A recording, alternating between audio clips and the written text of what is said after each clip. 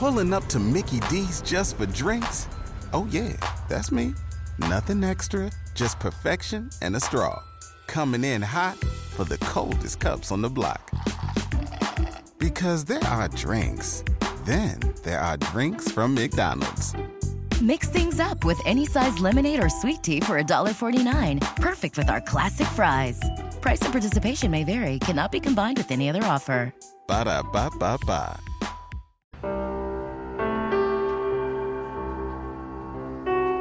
We are called to rest. It's true. To set down our burdens. To stop. To worship our sleepless God. By trusting Him to provide, while we do nothing. But rest must have its end. This body is made to move, to work, to go. The church at rest from her labor is beautiful in His eyes, but the church in motion, we are His hands, His feet. We are God's workmanship, created in Christ Jesus to worship Him with exactly the good works He made us to do.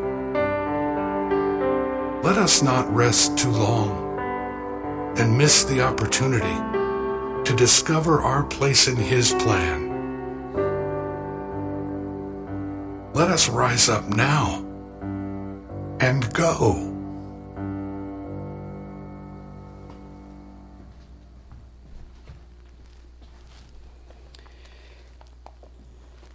I'm too afraid that often in our community in this day and age, we miss the opportunity. And we miss the opportunity for many reasons. We miss the opportunity sometimes because we are too busy resting, thinking that someone else will do it. We miss the opportunity because we feel we're just too busy. We have too much on our plate. Someone else is less busy. Well, I can tell you, I think we can speak from everyone. We all have so much going on. But we all can do more. And that's what we're going to be looking at this morning as we look at this idea that more than talent is required. More than just God's desire. More than just all of the money in the world, all of the tools in the world, all of the wonderful ministry projects, education, curriculum, all those things that we use. It's more than just that reaches people. It is individuals, it is His followers, brothers and sisters in the body of Christ that are called to go and to be His instruments. As the video said, to be His hands and to be His feet. And that is what we are called to do. He has chosen a very unique way to get His message out there. And we want to be the ones that are following that plan. As we look at this idea, we're looking at a series of parables, as I mentioned before, where Jesus is calling His disciples and telling them about this kingdom of heaven and what it's going to be like.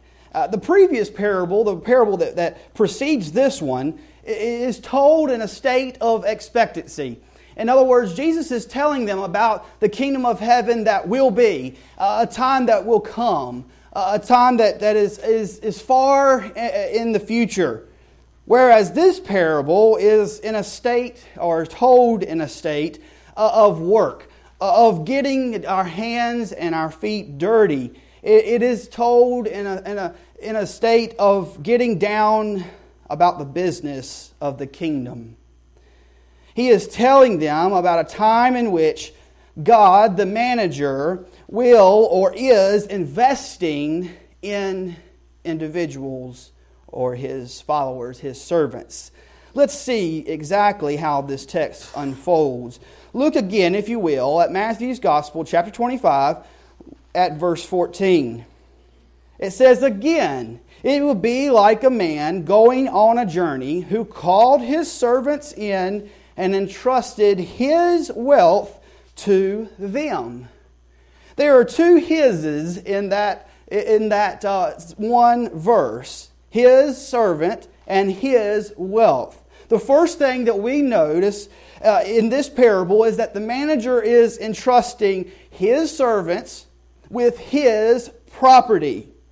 The first thing that we are to learn from this passage or this parable is that we are not owners.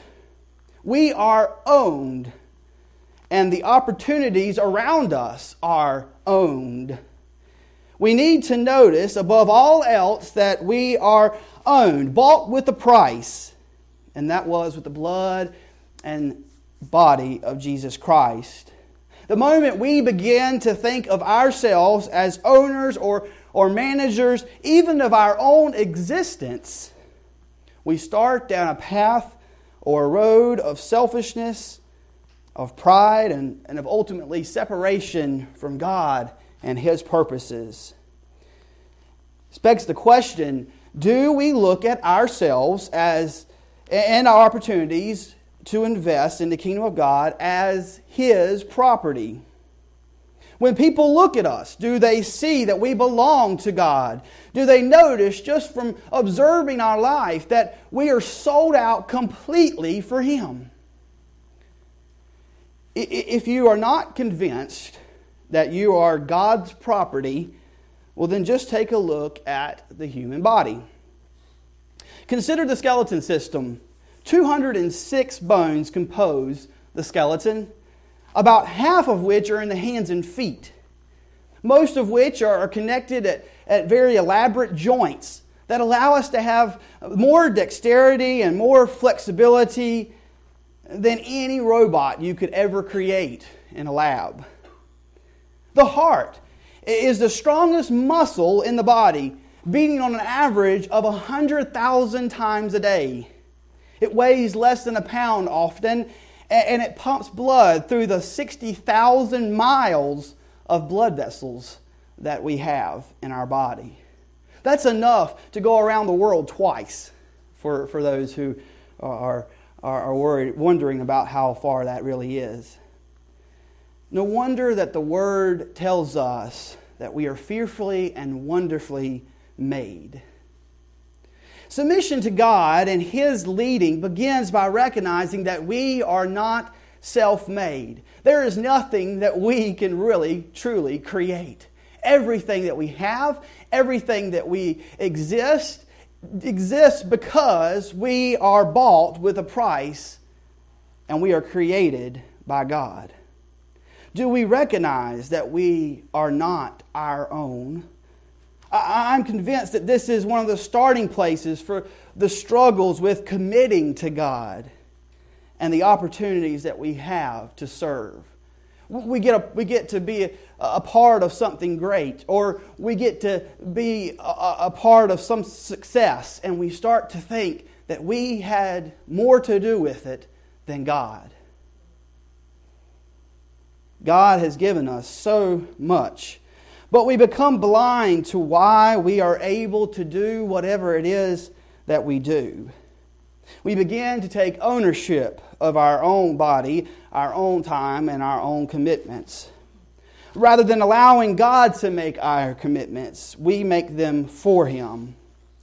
You see, every time that we fail to invest our minds, our body, our commitments, priorities, to indulge in our selfish desires, we claim to care more about our ownership stake or our ownership rights or our egos rather than the godly desires to reach a lost world. By that I mean that there are people sitting right next to you right now who are in desperate need of spiritual first aid.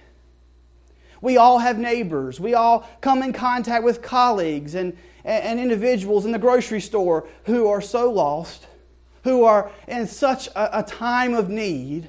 And the question is, as God's people, chosen to be His hands and feet, do we even notice? Or are we so consumed with what we've got going on, we are so busy, whatever the excuse is, that we miss the desires that God has to use us? You may say that I understand that, and I feel committed and I feel convicted about that, but that just seems like an awful lot of responsibility to be placed upon my head or my shoulders. How can I be expected to make that much of an impact? Again, I don't even know how I have time to even make it here this morning. I feel so overwhelmed in life. I can't even imagine beginning to care for another person. Well, the text says that there will be a level playing field. Look at verse 15 again, if you will. It says, to one he gave 5 bags of gold or of talents. Of another he gave 2, and to another he gave 1, each according to his ability. And then he went on his journey. When Paul was teaching about temptation in 1 Corinthians chapter 10, verse 13, the text says, and God is faithful. He will not let you be tempted beyond what you can bear, but when you are tempted, He will also provide a way out so that you can endure it. God is not going to overload us. He is not going to put more on us than we can handle. And so if He is asking us to step up, then He will give us the tools to do so. Now I know some of you say, that sounds great, but no matter what I do, no matter how much I pray, I still feel overloaded. Usually it's because we are trying to juggle everything ourselves, rather than allowing God to handle our choices and our decisions. I don't know if you were like me, actually like Sarah last week, when you went out to the grocery store to get a few things before the ice or the snow were to come. I didn't go, but I've been before, where you walk into the grocery store and you have on your mind you're just going to get 1 or 2 things, maybe the milk and the bread. And so you go out there and you walk past the front and you see all those shopping carts that are lined up there that have a purpose, by the way. And you say, I'll be fine. I'm just getting 1 or 2 things. So you go back to the milk and you grab your milk and you say, oh, I'm out of creamer. So you grab the creamer. Then you go to the bread aisle and you grab some bread. And that reminds you, man, I'm out of peanut butter. So you go get some peanut butter and you're in the peanut butter aisle and you say, dadgummit, we're out of ketchup. So you grab the ketchup. Next thing you know, you're juggling all these items and you're saying to yourself, why didn't I just grab a shopping cart when I walked in? We've all been there. We've all experienced it. I want you to think for just a moment of people's needs, of individuals that we can witness to, opportunities to invest in the kingdom of God as groceries. If we would trust God's shopping cart, if we would allow Him to handle our commitments to becoming His hands and His feet, then we may start to feel a little less overloaded. If we truly put it all in God's hands and avoid trying to juggle it all ourselves, we may start to notice that we can become His hands and His feet, free to allow His work to be done through us. We tend to make things worse because we want to be in control, because we want to be in the driver's seat. And that is when we often start to feel overloaded. We also often feel overloaded because of the pressures of the unrealistic expectations we can sometimes put on ourselves. We feel as though we are not successful if we don't hit a certain mark or a certain number. If we don't have a certain number of people filling these seats, if we don't have a certain number of people that we're reaching, if we don't have a certain number of dollars that we're collecting each Sunday, we're not measuring up. Well, that church down the road, their parking lot was full. Ours wasn't. If we start comparing everything to everyone else, we can sometimes get so overloaded that we sit on our hands and our feet and just say, it's all pointless. But the text tells us that He entrusted them according to their abilities. I'm convinced that this text is not as much about the number 5 or 2 or 10 or 4 or 1 or 1 in the result of the third servant. Because later in the passage, the manager gives the servant who doubled to 10 the same abundance as the servant that doubled to 4. In other words, it was the willingness to work and to be His hands and feet that God honored, not the number that they collected, not the mark that they hit. Even the third servant insinuated that one of the reasons that he did nothing was because he knew that the master got results everywhere. And since he could never measure up, he would develop the attitude of why bother? The one with 5 talents likely has fewer resources, but the Scripture doesn't go into that. It just simply says that whatever resources the servants have, they are given or judged on an equal slate by the manager. How often do you believe that the playing field gets leveled? I mean, how often do you really believe in work or in athletics or school that it really gets leveled? If you're one that believes it never does, that there's always someone that has an advantage, that life's never fair, then you're likely to take the philosophy of that third servant and fail to seize the opportunities that are right there in front of us, because they do exist.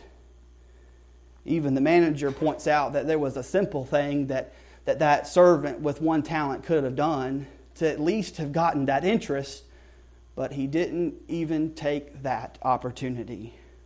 That could have been one individual that could have been brought into the kingdom of God.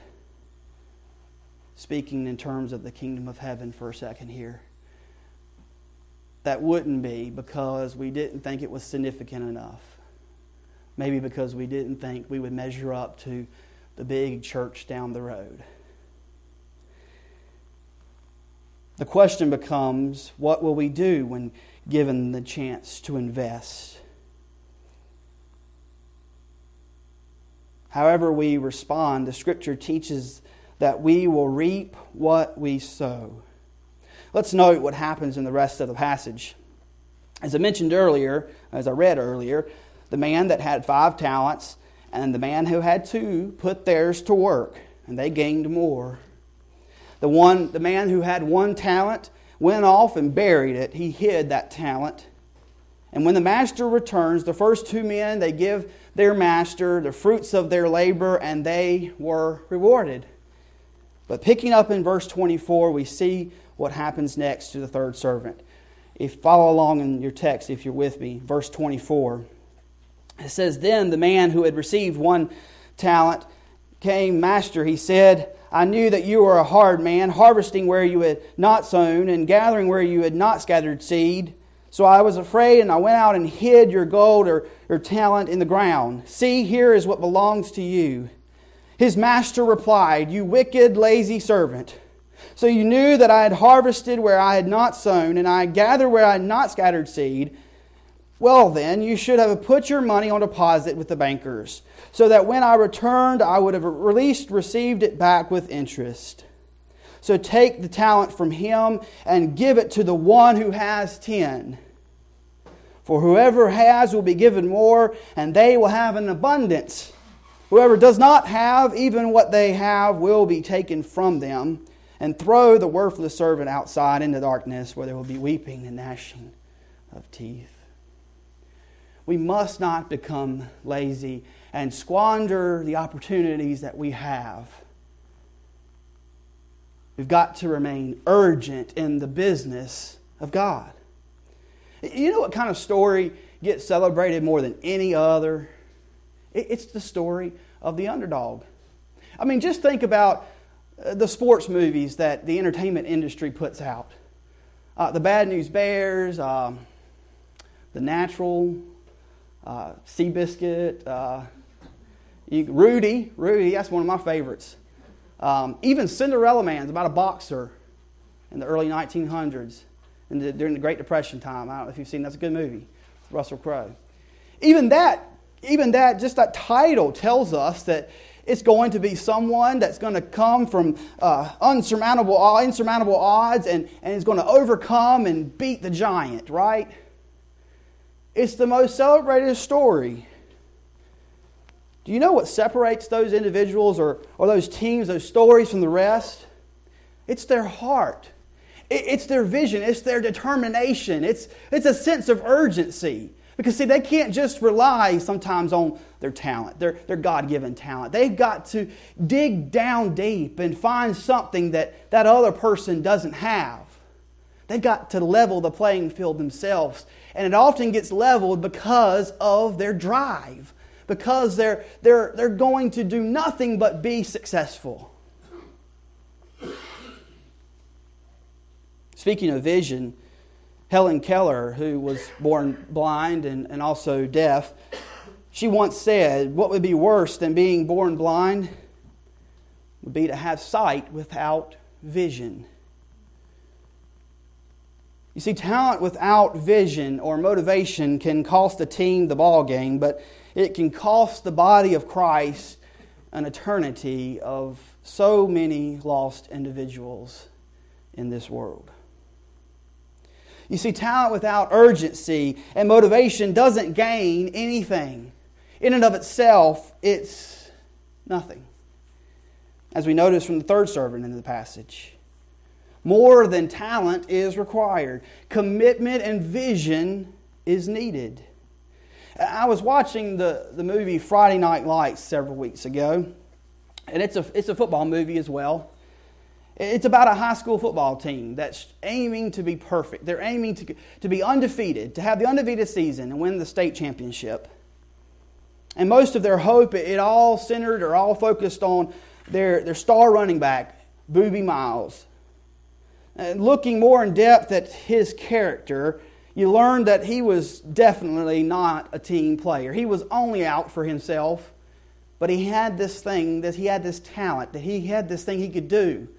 And it was run the football. And all the scouts were just drooling over this football player. And they were throwing scholarships at him and all the big schools. And all the kids in school were looking at him. They wanted to be his friend. He was popular. He was on top of the world.